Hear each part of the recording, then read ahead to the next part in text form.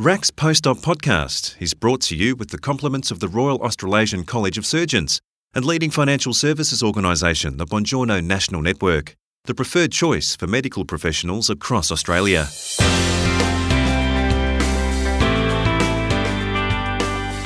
There comes time when a medical student or junior doctor decides to proceed on the path of a surgical career. The first step is the process of surgical training, education and assessment conducted by the Royal Australasian College of Surgeons. What does that involve exactly? How do you even apply? How important, for instance, is your curriculum vitae? And what can you expect from the Generic Surgical Sciences Examination, or GSSE?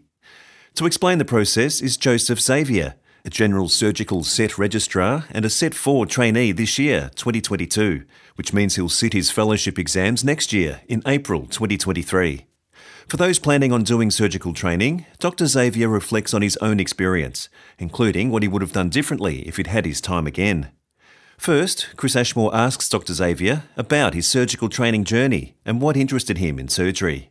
I did medical science initially out of high school, as I wasn't able to secure the UMAT score that I needed to get a direct entrance into medicine. Quite enjoyed that, but then eventually ended up getting into medicine after medical science and really enjoyed physiology and pharmacology. So initially I thought I wanted to be a respiratory physician, so kind of the other end of the spectrum actually. And then I had a few surgical rotations in my penultimate year, during which time I basically just got to do a lot of stitching and got quite a lot of responsibility, which I didn't have as much in some of my other terms of seeing patients, getting to do things in the operating theatre, and that really just stuck with me. And there was this awesome part of surgery where there's this technical aspect of it where you constantly kind of practice and get better, and you can see measurable improvements every time you do an operation. But and hopefully every one you do is better than your last one. And I think it's that coupled with the core medicine that really interested me in a career in surgery, that it's so multifaceted and that problems often have, quite straightforward solutions. So, your appendix is a problem, we'll just take it out. And I quite like that. But also you have your more chronic and complex conditions where you'll have patients for many, many years and you'll help manage them. But yeah, that's kind of what interested me in surgery overall. I guess about my journey. So I did a year of internship, year of residency in 2015 and 2016 in Gosford and Wyong. And then I did SRMO year in Royal North Shore in New South Wales. And then I did 2 years part-time, unaccredited, during which time I erroneously chose to start a PhD and then ended up getting onto the surgical training program, left the PhD behind and basically was asked to leave the PhD behind, and then started my surgical training as a set trainee 3 years ago. Yeah, 2.5, 3 years ago. Right. Well, for anyone interested in surgical training, what are your top tips? I think just be keen and be present, I think, is one of the most important things as a medical student, as a junior. So if you have an interest in surgery, try your best to get surgical rotations. And when you're there, really make an effort to be present in theatre. Ask lots of questions, because the more questions you ask, the more you learn. And the more junior you are, the more kind of silly questions, I guess, you can get away with asking, where the more senior you get, while there are no silly questions, some of them are kind of met with a bit of a look of maybe a little bit of derision as you get a bit more senior. I think understanding that surgery is a difficult career and understanding that it can be challenging to get into. So enjoy your internship because that was one of the most fun years of my life. But somewhere on your wall, put up the GSA guidelines or what you need to get onto the surgical program and just slowly whittle away at them, or have an action plan as to when you're actually going to, do a research project, do your GSSE, which is the surgical skills examination, and do any other of the courses that you might have to do to get on. In terms of the importance of CVs, I think the college is pretty clear that they're becoming more and more transparent every year as to exactly what qualifies for a point, whether it comes to research, teaching, being placed in a rural hospital. Because a few years back, throughout the years, people have been denied points because they didn't have quite the right, documentation, or there was a bit of ambiguity. So they've made it really crystal clear, particularly with like teaching and stuff. Now there's a form you have to fill out and get signed off that says, you've fulfilled the requirements. So I think the CV is pretty self-explanatory, but pick your year. So, if you are thinking about getting onto surgical training, create a timeline and a plan, as I said, and pick your year to apply. So if you've picked your year, you need to really create a timeline that has all those things you have to tick off and do. And then you need to be slowly working away and chipping at them, as I've said before. And you need to be adding those points over that year. So, making your first shot your best shot. With the GSSE, do it early. That's another thing I wish I had done. I left it a bit later than I should have. So I tell everyone to do it while you still remember how to study, because as an intern and a resident, you don't really need to study as much per se, but that does change, as you get into proper set training. So I would advise people to, do the GSSE. I would be trying to get it done in the second half of your first year of being a doctor, because that way you don't have to worry about it around application and interview times. And yes, it is an expensive exam, but if you've done it, it's a huge weight off your shoulders and you can focus on maximising your points elsewhere because you need it to get onto the surgical training program.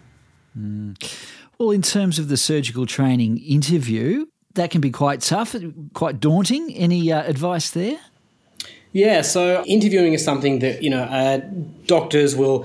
You'll have to do it at the end of residency to secure an SRMO job, and then generally you will have to do interviews every year after that to maintain an unaccredited position. The set interview can be quite daunting, and my advice is just set aside protected time for it. So treat it like an exam. So, people will often read through the questions and think they have a good understanding of it, but when they get asked by someone else, you find they fall down when it comes to a structure and presentation point of view. And, about half your marks come from the way you present and the way you structure your answer. So what I would really advise is if you're applying for the program, the minute you submit your application, start prepping for your interview. So have, 1-2 other candidates or people in other specialties, have someone more senior, and just set aside, a couple of hours each week, protected time where you just get questions fired at you and you also ask other people questions. It's really daunting at first when you start it, but, by the time you've done it for a couple of weeks, the fear kind of goes away and you'll find that you have a significant measurable improvement in your interview skills and your ability to cope with curly questions. I've been doing this with a couple of candidates over the last couple of weeks, and I could see a measurable improvement even just with, 2 or 3 weeks of fairly intensive protected teaching or protected practice. Now, you mentioned earlier that you dropped doing the PhD, but does having a master's, for example, before applying for surgical education and training, or a solid list of research or publications, does that improve application points? The college is really transparent about what does and does not get you points. So there are clear guidelines for the amount of research projects you can do, the amount of presentations you can do, the amount and how many points they garner. So my advice would be to work smart, not hard, and save your money as best you can, because surgical training can be expensive as well. So case reports you can bang out in a weekend. Presentations for conferences, again, you can do them in a couple of weeks. Smaller publications or retrospective analyses, might take a little bit longer, but again, the peer review process might take a while, but, this is weeks to months, not years you're talking about. And often these net you the same amount of points as a master's. The one thing I will say is that the application is becoming more and more competitive. So the scores that people are applying with are higher than they were when I applied for the program. So, if 1 or 2 points is going to make the difference between you getting an interview or not, then a master's may be something to consider. But if you think you can get a competitive score by maxing out on those other points and you're doing a master's purely for 1 extra point, you might, it's probably worth having a think about that. Further education is always a great thing, but if you think it's something that can improve your practice, improve your knowledge, then by all means go for it. But I don't think it should be something that everyone does as I need to do this to get onto surgical training. I think it should be a more holistic approach to doing a master's. And any tips for medical students or junior doctors who perhaps are early in their careers and interested in surgery? Yeah, I might have touched on this a little bit prior. I think I might have answered this question more than the one you actually asked me. But again, I think just be keen and be present, because as a medical student, you get a bit of a rose-colored glasses view of surgery.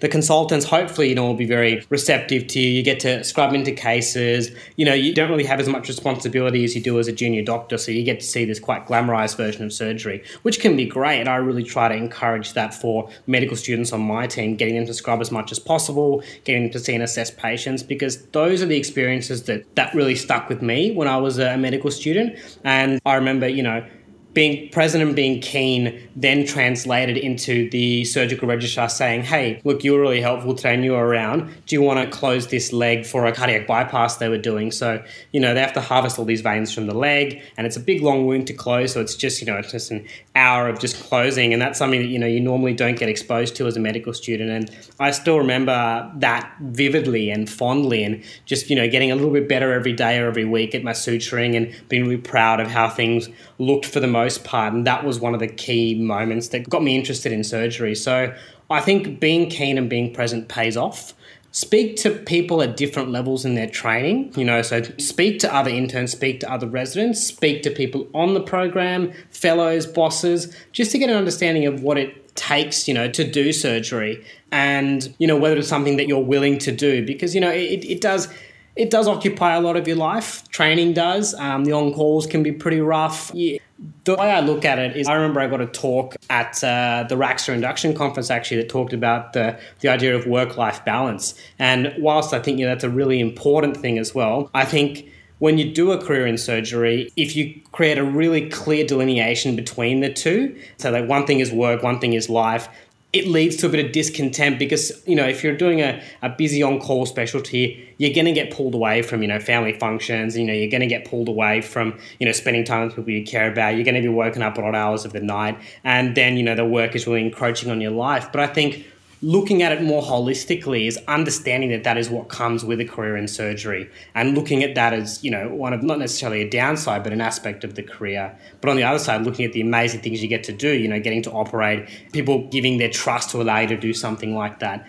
And having that balance and understanding of the profession as a whole, and saying, hey, this is not just my work. It's like, it's a big part of my life. So approaching it is rather like, it's a life balance. So if you're choosing a career in surgery, it is a big part of your life. And I think if you approach it like that, and you understand that, there might be some rough points, if you can always see, a light at the end, then I think, it should definitely be a career that people should entertain.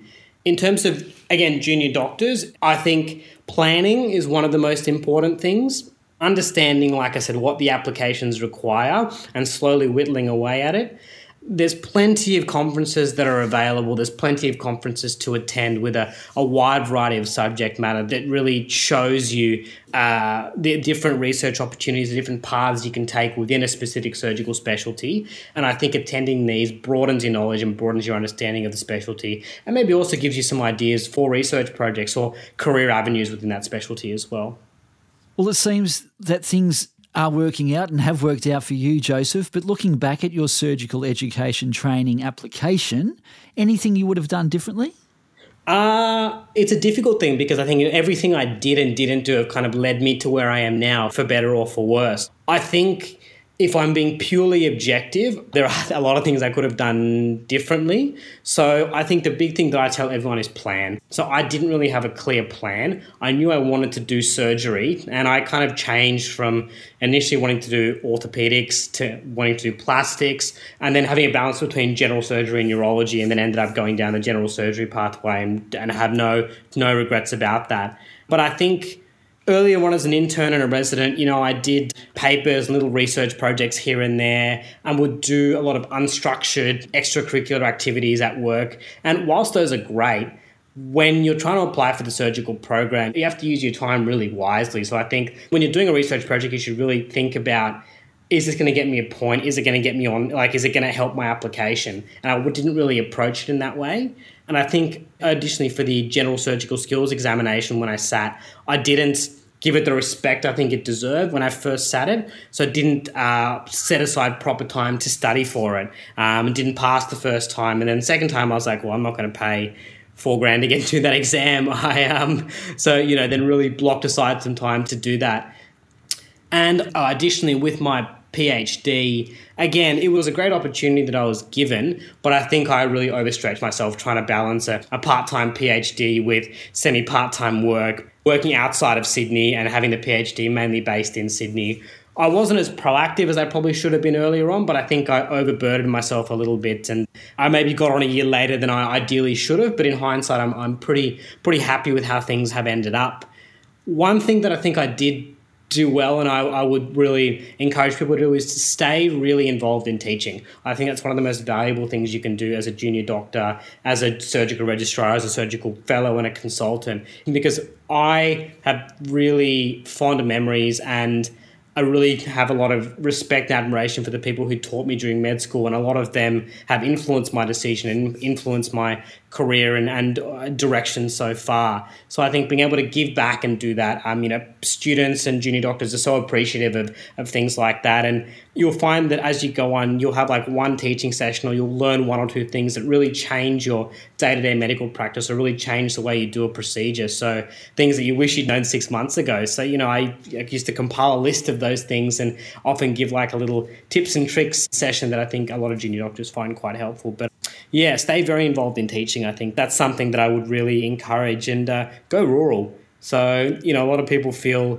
obliged, or they really want to stay in the big tertiary centres, which I think, there's a lot to be said for staying in a tertiary centre. But I think I grew the most as a clinician and developed the most confidence working in a regional rural centre, where often you don't have as much protection and as much cover as you would in a major metropolitan centre. So you have to make some more decisions on your own, obviously, with the help of your consultant, but there's a little bit more autonomy I felt overall. And I think as an unaccredited registrar, particularly before you apply for the program, I would hardly encourage everyone to try to get at least, 1 or 2 terms or a whole year in a regional or rural location. That's one of the things I've not regretted in the slightest, and still love working regionally and rurally.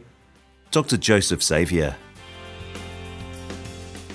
RAC's Post-Op podcast is brought to you with the compliments of the Royal Australasian College of Surgeons and leading financial services organisation, the Buongiorno National Network, the preferred choice for medical professionals across Australia.